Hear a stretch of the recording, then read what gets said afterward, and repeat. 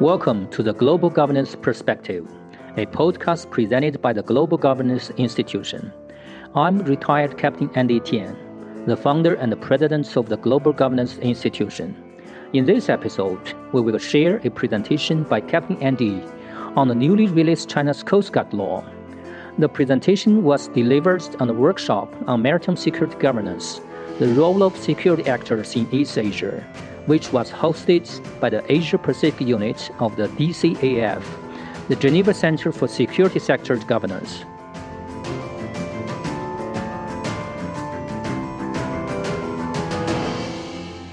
The new China Coast Guard law was passed on January 22nd and came into force on February 1st, 2021. Although a seemingly same standard operating procedure as with any other Chinese national legislation, the release of the new China Coast Guard law raised many concerns among neighboring countries who have maritime disputes with China, and as well maritime powers who have interest in this region. Those concerns include, inter alia, did China enact such a law so as to institutionally consolidate its assertive, aggressive approach in handling maritime disputes with its neighbors? Since the China Coast Guard is incorporated into People's Armed Police, which is under the leadership of the Central Military Committee, whether the China Coast Guard vessels have turned into warships, would the new China Coast Guard law empower the Chinese Coast Guard to use actual military force against foreign vessels? Will the Chinese Coast Guard enforce law in disputed maritime areas, including through use of force? Whether China will push or expand its claims on disputed islands or maritime areas through forcible law enforcement actions carried out by the China Coast Guard, which is now under the military command. To answer those and other concerns surrounding the new China Coast Guard law, please tune in to this episode of Global Governance Perspective, given by retired Captain Andy Tian.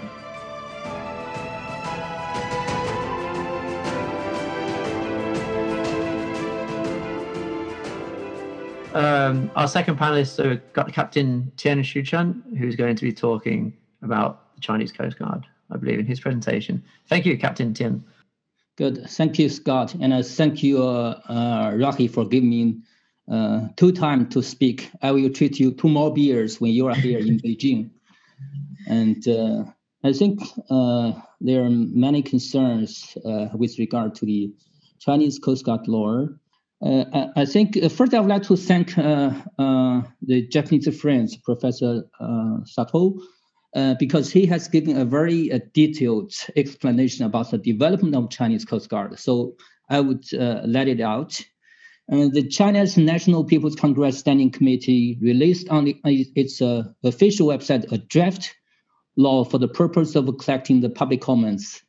Until December, the new China Coast Guard was passed on January 22nd and came into force on February 1st. Although a seemingly same standard operating procedure as with any other Chinese national legislation, the release of new China Coast Guard law raised many concerns among neighboring countries who have maritime disputes with China, and as well the maritime powers who have interests in this region. No sooner had the National People's Congress Standing Committee released the document than I was interviewed in this regard by both domestic and international media, and as well approached by some military attachés based here in Beijing for comment. So this is not a new topic for me. I think journalists and military attachés have many of their concerns in common, as with today's speakers. They both question the timing and motivation of China's legislative move, as they see China taking assertive or aggressive actions in both South China Sea and East China Sea. The authorization of the use of force as an enforcement measure in the new law also led to concerns about using force in disputed maritime area and against foreign warships conducting freedom navigation program operations. Further complicating the issue is the fact that the China Coast Guard fleet was incorporated into the People's Armed Police Force in 2018, turning it into a seemingly dual role as both an armed force and a civilian law enforcement agency. These adjustments raise the concern about carrying out law enforcement function by a military organization. It blurs an already vague distinction between the use of force in law enforcement activities and the use of force in international relations, which is clearly banned by the Article 2.4 of the Charter of the United Nations. So my presentation attempt to address those concerns, in particular from perspective of international law, as well as from international practice, so as to examine whether they hold water or not. While a state is free to enact laws within its jurisdiction, at the very least, as provided by Article 27 of the Vienna Convention on the Law of the Treaties, a party may not invoke the provisions of its internal law as justification for its failure to perform a treaty. So these are the questions I want to explain today. So next slide. First concern I would like to address is timing and incentive or motivation to enact new China Coast Guard law. Given the background of border tensions between China and India on land, and as well the maritime dispute in both the South China Sea with other claiming states and East China Sea with Japan, many questions question the timing and motivation to enact the China Coast Guard law. A shared perception is that China wants to enact such a law so as to institutionally consolidate this assertive or aggressive approach in handling maritime disputes with its neighbors. They are worried that this already hard approach, if consolidated by law, will break a rule-based international order and stability in this region. So my clarification or answer is, it should be first clarified that enacting such law by coastal states to authorize the use of force by law enforcement agencies is normal international practice allowed by international law. The US, Japan, Canada, France, to name just a few, all have enacted similar laws. Though some laws, such laws may differ in titles and contents, in fact, coastal states have obligations under international law to enact domestic laws, to implement those international conventions to which they are parties. Therefore, there is nothing strange or new for China to enact such laws. Also, it is not the first time that China enacts such laws. As early as December 2007, the provisions on law enforcement on the sea by public security organs was released in the form of a decree of Ministry of Public Security of the People's Republic of China. Its number is number 94. It provides detailed procedures and kinds of weapons for Coast Guards to use force in carrying out law enforcement functions. Therefore, to update old laws is the very first motivation and as well a natural step behind the latest legislative move on the China Coast Guard law. In line with the latest restructuring of the maritime law enforcement agencies, as mentioned also by our Japanese friends, new laws are needed to lay down charters for new organizations with new functions, in particular with changes which put the Chinese Coast Guard under the administration of a People's Armed Police Force, a paramilitary force that was itself put under the direct command of the Central Military Commission, not until 2018. The new law is specifically needed to implement the only one resolution of National People's Congress Standing Committee, which confers law enforcement function on Coast Guards. According to paragraph 4 of the decision of the Standing Committee of the National People's Congress on exercising of the marine rights, safeguarding, and law enforcement functions and powers by the China Coast Guard. It reads like this. Excuse me. When conditions are ripe, relevant parties should promptly propose proposals for enacting and amending relevant laws and submit them for deliberation in accordance with legal procedures. This paragraph serves as the very basis of the drafting of the new China Coast Guard law. Another source which demands a stipulation on maritime law enforcement is Article 47 of the Law of the People's Republic of China on the People's Armed Police Force, which reads that it should be enacted as another law that the People's Armed Police be authorized to carry out the maritime law enforcement missions. Next slide, please. One article on the website of the National Interest in the U.S. Think tank emphasized that the new draft law would empower the Chinese Coast Guard to use actual military force against foreign vessels. It coincides with the background that the China Coast Guard was switched from the State Oceania Bureau, which is the civilian authority, to the People's Armed Police Force, which used to have a dual command structure, including the Central Military Committee and the State Council through the Ministry of Public Security. So the incorporation means that the China Coast Guard was put under the sole command of Central Military Committee and became one part of the armed force. The change raises some questions, first of which is that could the military force be used by a state to perform maritime law enforcement functions? There is no uniform state practice in this regard. Neither are there any rules of international law which prohibit a state to use military assets to carry out law enforcement missions. Some countries, as mentioned by Professor Saki, like the US, Japan, etc., have Coast Guard specifically designated as the only maritime law enforcement agencies. However, not all countries have designated Coast Guard to enforce maritime laws due to restraints of civilian assets and as well the weakness of civilian capability in terms of maritime awareness in offshore area.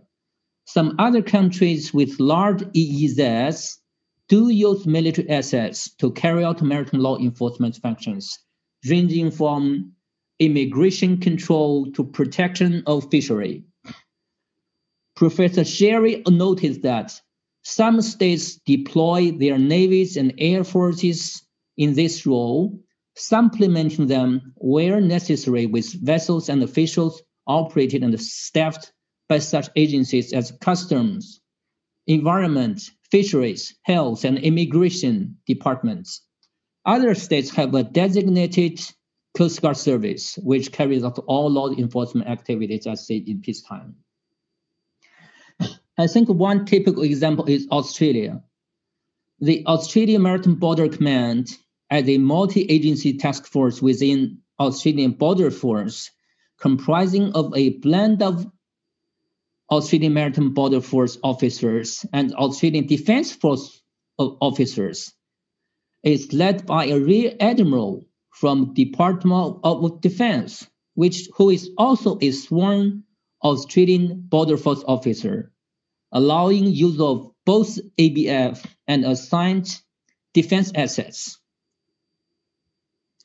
A similar role is played by one branch of UK Royal Navy, the Overseas Patrol Squadron, which is made up of 4 River-class offshore patrol vessels and 1 helicopter, is the oldest frontline squadron in the Royal Navy. The mission of Overseas Patrol Squadron is to patrol the fishery limits of England, Wales, and Northern Ireland, protecting the British fishing industry and safeguarding the nation's maritime economy. Their versatile offshore patrol vessels can also be used in maritime counter-terrorism, counter-drug surveillance, and pollution control. Even for China, there are circumstances where PLA Navy was authorized to carry out maritime law enforcement missions, as stipulated in the agreement between China and Vietnam on the joint patrol in Northern Gulf Bay. Since China Coast Guard became one part of the military, a co-related question is whether the China Coast Guard vessels have turned into warships. Before incorporating into military, legal status of China Coast Guard vessel as policing vessels under the supervision of former State Oceanic Administration has remained as, in the UNCLOS term, other government ship operated for non-commercial purposes. Notwithstanding, it also enjoys sovereign immunity. If applying strictly the definition of warship, as mentioned by our Japanese friends, under Article 29 of the 1982 UNCLOS Convention to Coast Guard, China Coast Guard vessels, the answer should be yes, in the sense China Coast Guard vessels are warships, enjoy the status warship in international law, enjoying the same sovereign immunity as Navy vessels. A similar case exists with the U.S. Coast Guards. I will not elaborate too much on that. Next slide, please. This is one of the tricky issues, very important issues we have discussed so on. Legal categorization of forcible actions at sea, law enforcement versus use of force. There exists a second question relating to the incorporation of China Coast Guard into military commands. If military units were used as law enforcement agencies and actually used the force against foreign vessels under Coast Guard's coastal state jurisdiction, is it still a law enforcement activity which is in nature maritime policing governed by domestic law, or does it become a use of force as military activity constituting a violation of Article 2.4 of UN Charter, which prohibits the use of force in international relations? State practice shows that using force in maritime law enforcement against foreign vessels under its jurisdiction is not uncommon and is allowed by international law. There exist both incidents involving the use of force in which either Chinese vessels are targets of foreign law enforcement or in which Chinese Coast Guard targeted foreign vessels in maritime law enforcement. I have explained that in the previous session.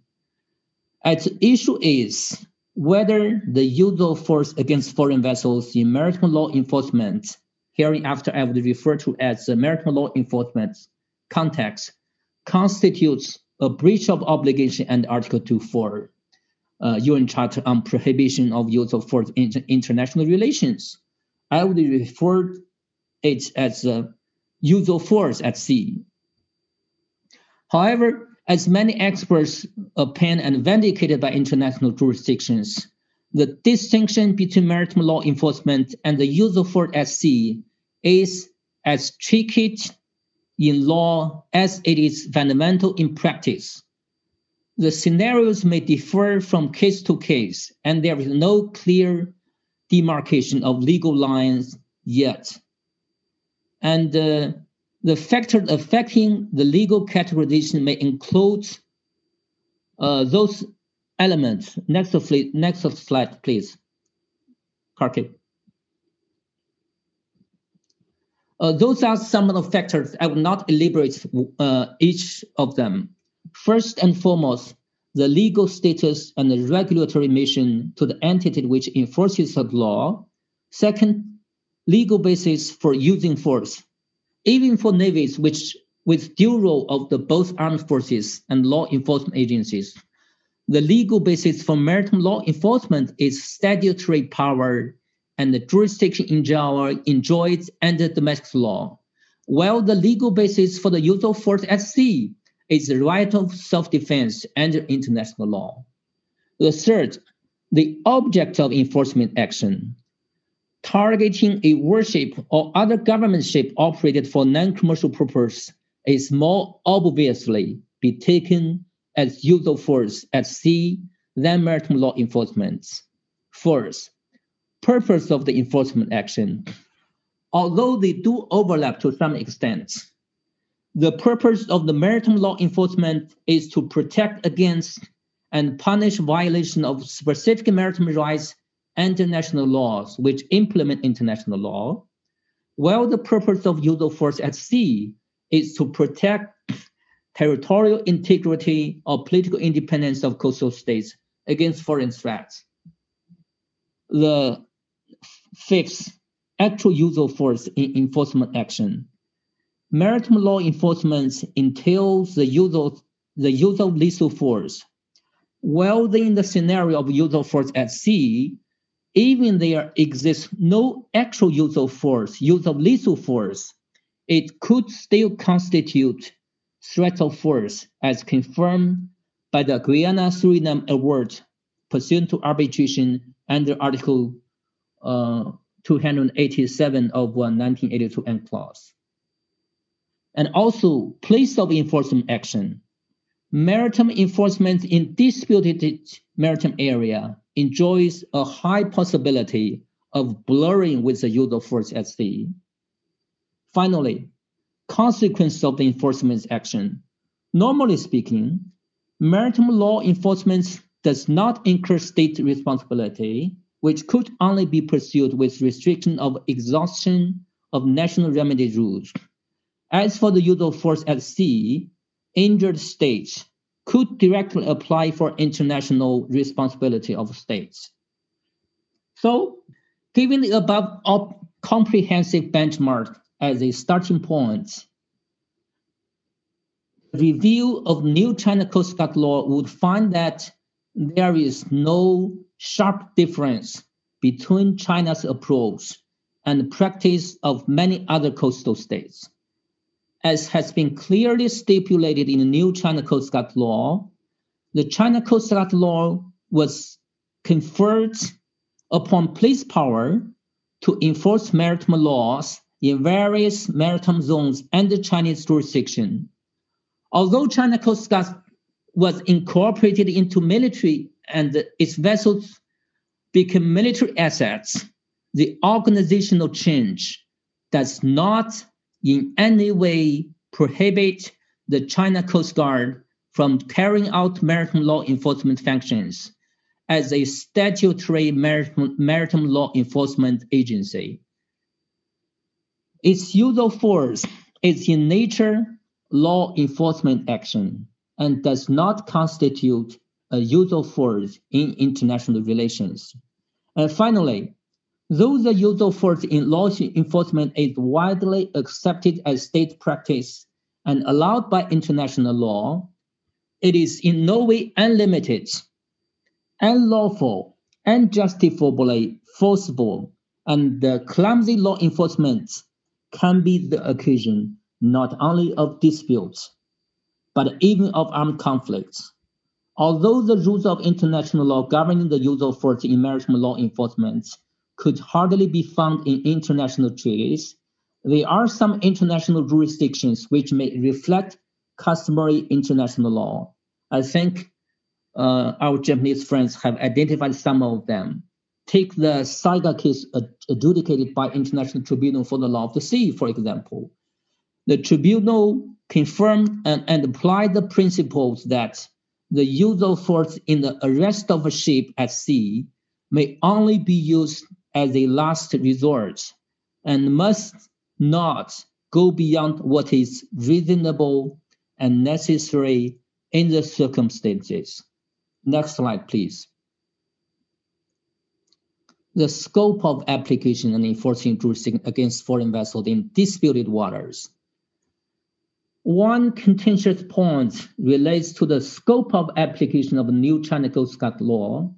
It is contained in Article 3, which reads that this law applies to maritime law enforcement by China Coast Guard agencies in maritime areas under the jurisdiction of the People's Republic of China, and it's above space. Several questions are raised in this particular by both journalists and the defense attachés. First, what are the exact scope of maritime areas under jurisdiction of China? Second, does the maritime areas under the jurisdiction of China include all maritime areas China claimed, despite that they may be disputed by neighboring countries? Third, will China Coast Guards enforce law in disputed maritime areas, including through the use of force? Given the unsettled maritime disputes between China and its neighboring countries in both East China Sea and the South China Sea, it is no surprise that new China Coast Guard law touched off concerns from both media and the neighboring countries, like Japan and Vietnam. Just one day after the new draft Coast Guard law was put on the website for public comments, the Japan Times was quick to publish the first coverage of the event from the media. Government officials and spokespersons from both Japan and Vietnam also responded quickly to corresponding questions by emphasizing their sovereignty in disputed maritime area. What they are concerned is whether China will push or expand its claims on disputed islands or maritime area through forcible law enforcement actions carried out by the China Coast Guards, which has been incorporated into the military commands. A more underlying concern is that miscalculated law enforcement activities may lead up to maritime incidents or even armed conflicts at sea. Japanese media both said that this is a dangerous step and a direct threat to the territorial security of Japan, as well as some neighboring countries with China. So my response is, in the first place, it should be clarified that the new China Coast Guard law is not designed to clarify China's position with regard to the maritime areas under its jurisdiction. The main purpose is to stipulate the functions of China Coast Guard and the procedure China Coast Guard should follow when enforcing the maritime laws applied in maritime areas under China's jurisdiction. As for the specific scope of maritime area under China's jurisdiction, one should also refer to other law and official papers regarding China's maritime claim. So, the new China Coast Guard law does not add to or deduct from those claims as laid down by those other laws. As for law enforcement in disputed maritime area, I have asked a question in the first session. The China Coast Guard will function under the new law as maritime law enforcement agency as any other coastal state does in disputed waters under their jurisdiction. So if you ask the question to our Korean friends, could you say that Korea would not enforce law in Dokito? So these concerns are just the same. I think as presented by Suriname, it is quite normal for coastal states to undertake law enforcement activities in disputed area against vessels under foreign flags, including the flag of the other party to the dispute. In fact, to enforce law in disputed area is in a sense state practice needed to strengthen its maritime claims. No coastal states would claim that their law enforcement agencies will not enforce law in disputed maritime areas. However, the approach could be tailored when enforcing law in disputed area so as to not escalate the situation from a law enforcement activity to incident or armed conflict at sea. In this regard, states rely more on their own and international best practices accumulated from past experiences. The basic guiding principle should be that of the peaceful settlement of international disputes enshrined in the UN Charter. In fact, maritime disputes are quite common between states with adjacent or opposite coasts. Taking, for instance, as such between Japan and South Korea, Japan and Russia, US and Canada, etc. However, seldom do those disputes are finally solved through armed conflicts at sea. States with their distant control and within the framework of applicable international law, there is nothing to worry about the application of new China Coast Guard law in disputed waters leading up to armed conflict at sea, given China's rich experiences in peacefully signing land border demarcation agreements with 12 of its 14 land neighbors. Such experiences could be borrowed to solve the maritime disputes. So we are neighbors. This is a kind of identity we could not change. So I think China as neighbors, we finally find a way out. Next slide, please. Enforcing jurisdiction over non-sovereign immune vessels and observance of international obligations. Another shared concern regarding the new China Coast Guard law is that maritime law enforcement by China Coast Guard against foreign non-sovereign immune vessels under the new law may infringe upon their concurrent right and freedom under international law. Take, for instance, the right of innocent passage in the territorial sea and the freedom of navigation on the overflight in the EEZ. The issue touches upon a fair balance of rights and duties under international law between coastal states and other states as user states. On the one hand, coastal states have different zonal jurisdiction in various maritime zones. On the other hand, the user states have different rights and freedoms in the same corresponding maritime zones.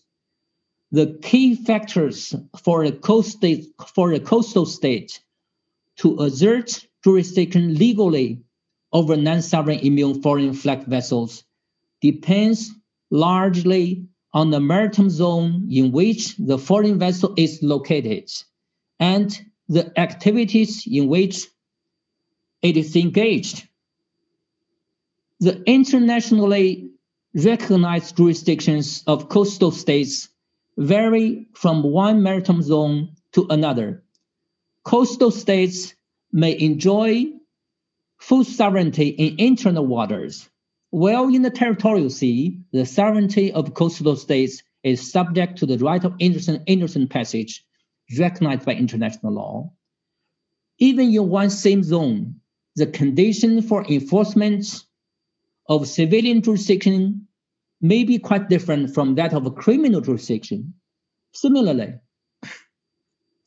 with different constraints, coastal states' law enforcement action may be taken against foreign non-immune vessels in their contiguous zone for physical, immigration, centenary, and customs violations, in the exclusive economic zone for natural resources violations, and over continental shelf for seabed resource violations.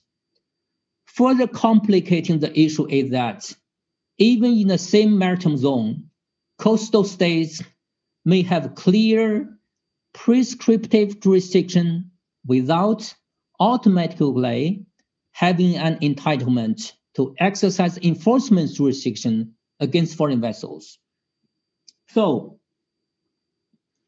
given the above ambiguity and complexity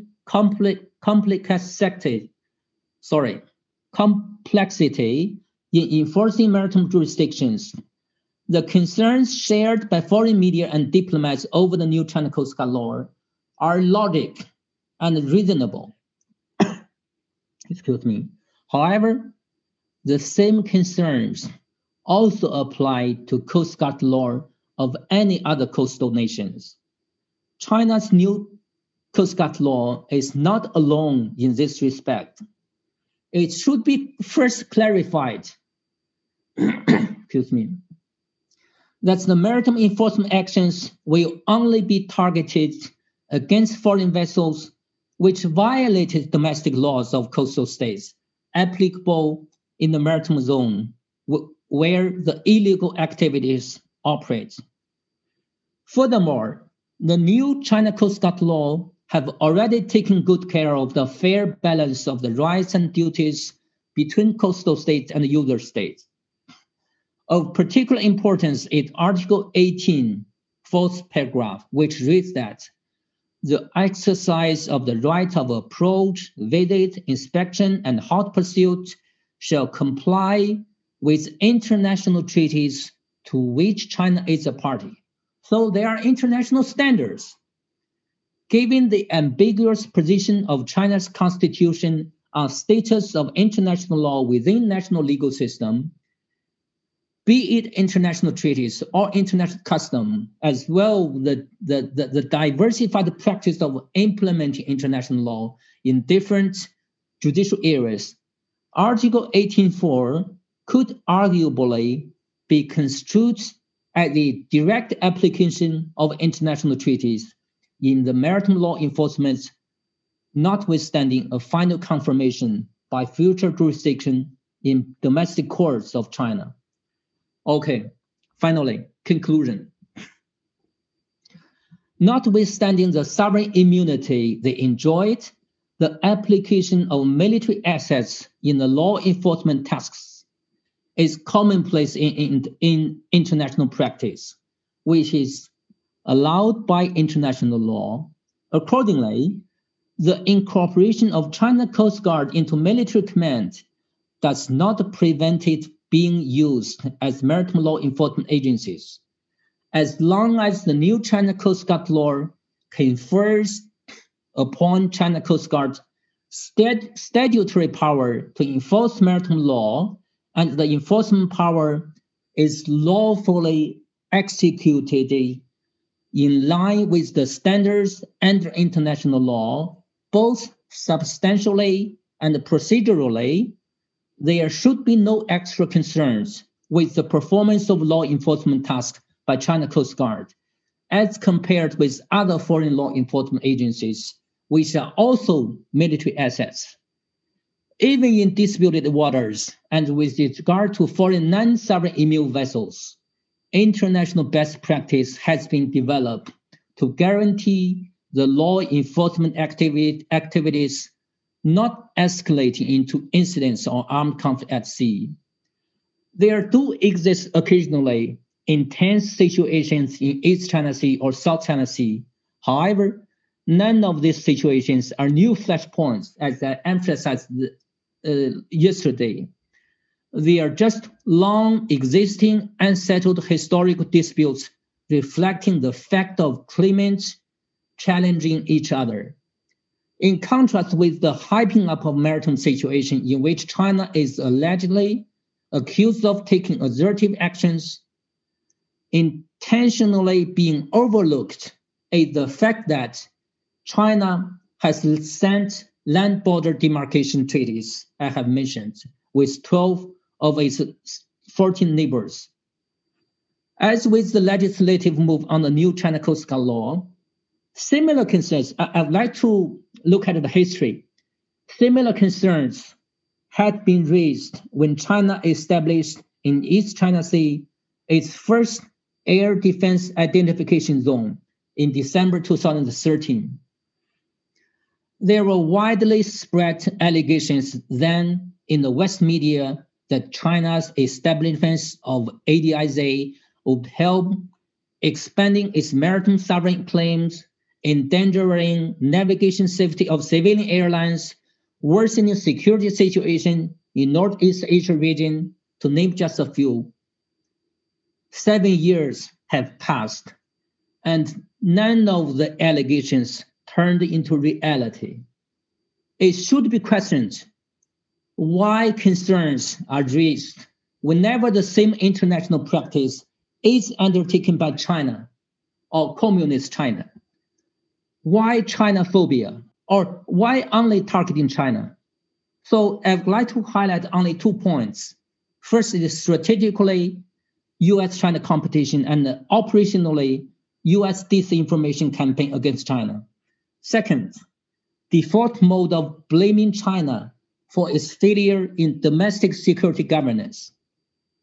So my final word is any allegations and concerns should be formulated on the basis of the law and the facts instead of identity or ideology. Thank you so much for your patience. Thank you. Oh, thank you very much, Captain Tian. I think that was perfect timing as well. We're right on 10:30, which is, I think, where we intended to kind of bring it to a close. So now it's brilliant. Thank you. So I'd like to open up the floor for a Q&A. I imagine there's lots of questions for Captain Tian or lots of comments. Oh, yeah, sorry. So we've got Jay Tamiela. So Jay, hand over to you. Thank you. Good morning and good afternoon to everyone. Thank you for the wonderful and interesting presentations. I have 2 questions for Captain Xi Chen. Yeah, my first question is about the Article 20. I would like to ask if you think that China is not undermining the sovereign rights of other states if they would dismantle the foreign outposts of other Southeast Asian claimants, considering that these outposts fall within the exclusive economic zone of these countries. And then the second one is about Article 21 of the new Chinese Coast Guard law. I would like to ask if you think that it is in accordance with international law, if the Chinese Coast Guard will expel Southeast Asian law enforcement vessels, whether it's Coast Guard, military, and other government ships from their own exclusive economic zone, since it overlaps the Chinese 9-line claim. So those are my 2 questions, Professor, and thank you very much. Thank you, Jay. Thank you, Jay. I think to both of your questions, my answer is China will solve all those kind of disputes in accordance with peaceful settlement of disputes in accordance with the UN Charter. That's my short answer. Thank you. Kentaro Furuya, if you had a question, I think. Thank you. Oh, yes. Thank you very much, Captain Chen. Your explanation is quite clear. And I think I can agree the use of force written in the Chinese Coast Guard law, because it is, rather you should write on the Chinese domestic law much earlier stage, as far as you are going to use force in a law enforcement operation. That is recommended not only by a law, but also the General Assembly resolutions. And the other comment to you is that if you use the enforcement activities in disputed area, particularly in the EEZ or continental shelf, then it might constitute a violation of Article 74 or 83, because law enforcement activities in disputed area may delay the final agreement to reach between 2 nations. My question is for you is, what is the nature of 9-line?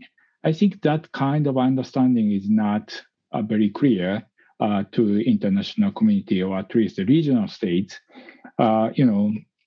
If the 9-line is a boundary of your state, it means that within the 9-line is, the equivalent to the territorial sea or the internal water in which the Chinese Coast Guard sovereignty extend, or it might be the boundary of the sovereign rights within which you have sovereign right over the natural resources, both living and non-living. Or maybe it is a boundary of within which all island is under Chinese control, and then the territorial sea or the EEZ or its equivalent is set out by in accordance with the Law of Sea Convention. This is one question to you. And the other question is that you bring Chagos case, or that in which the UK is not fully comply with the decision of the international justice. And then it sounds to me at least that you justify yourself by examples of other states ignoring the international justice, or you may justify yourself by examples of other states not observing international laws and regulations. Is that common understanding of the Chinese elite? This is my second question. Thank you very much. First, about the nature of NAND line. For this question, I would like to refer you to the official position published on the second day of the decision of the ruling of South China Sea arbitration. We published an official paper. The basic idea is that neither is it, as many media, Western media claim, that China claimed 90% or 80% all of the areas within national NAND line as these territorial waters or internal waters. It is combination of many types of rights and sovereignty. Sovereignty of islands, and then territorial sea, and then EEZ. So it's a combination of rights and sovereign rights. So I will not cover it. I'm not establish it in very detail. I would like to refer you to the official paper published on the second day of the ruling. And as for the UK Chagos case, you mentioned that if it is the case that China wants to excuse its non-compliance with South China Sea arbitration ruling because other countries do not follow the rulings of UN tribunals or court. No, definitely not.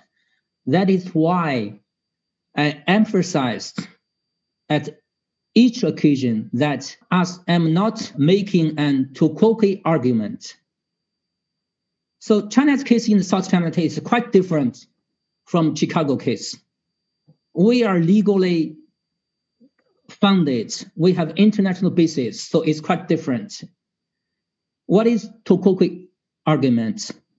I think Japan has used it in the Tokyo Tribunal to argue, to defend its position, because the United States also dropped bombs, also used some unlethal methods to kill the Japanese people. That is Tokoki. You killed a person, I killed a person, so you cannot charge me. No, definitely not. I'm not making an Tokoki argument.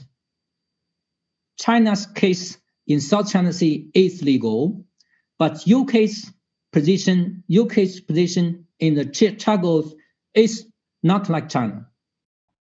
Okay, thank you for your question. I think we have one more, which I guess will be directed towards Captain Tian as well, from Commando Sato. Yes, thank you. Thank you for your presentation, Captain Tian. I have some comment and question, but most important for me is I would like to make sure the legal status of Coast Guard vessel. I didn't criticize the status of China's Coast Guard vessel used as warship.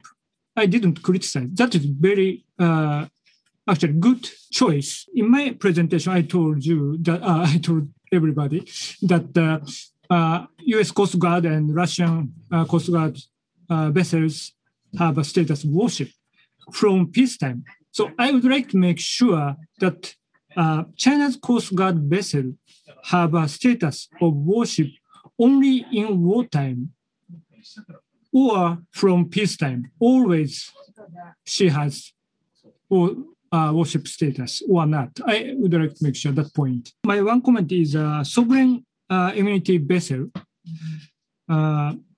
exercise of jurisdiction or law enforcement activity against sovereign immunity vessel like a warship or a state ship is, I think, incompatible with law, international law and law of the sea.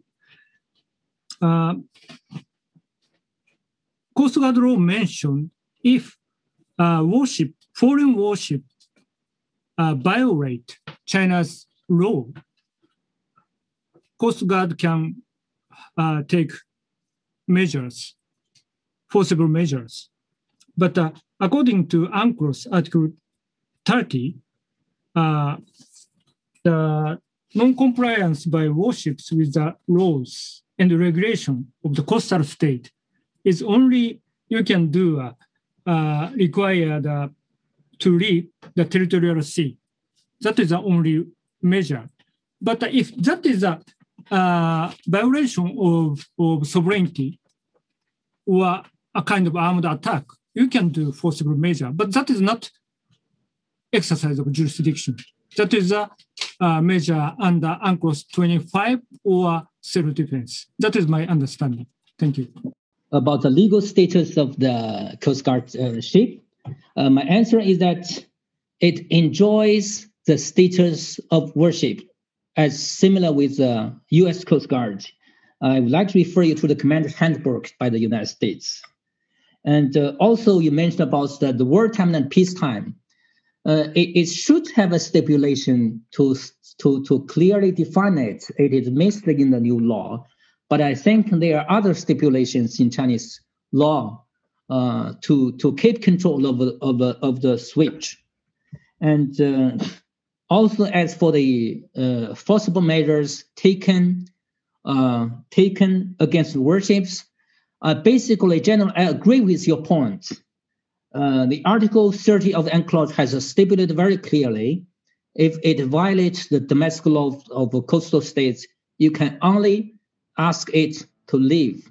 The question is, if it does not obey your order, there is no law on that. So these are my answer to Professor Saito.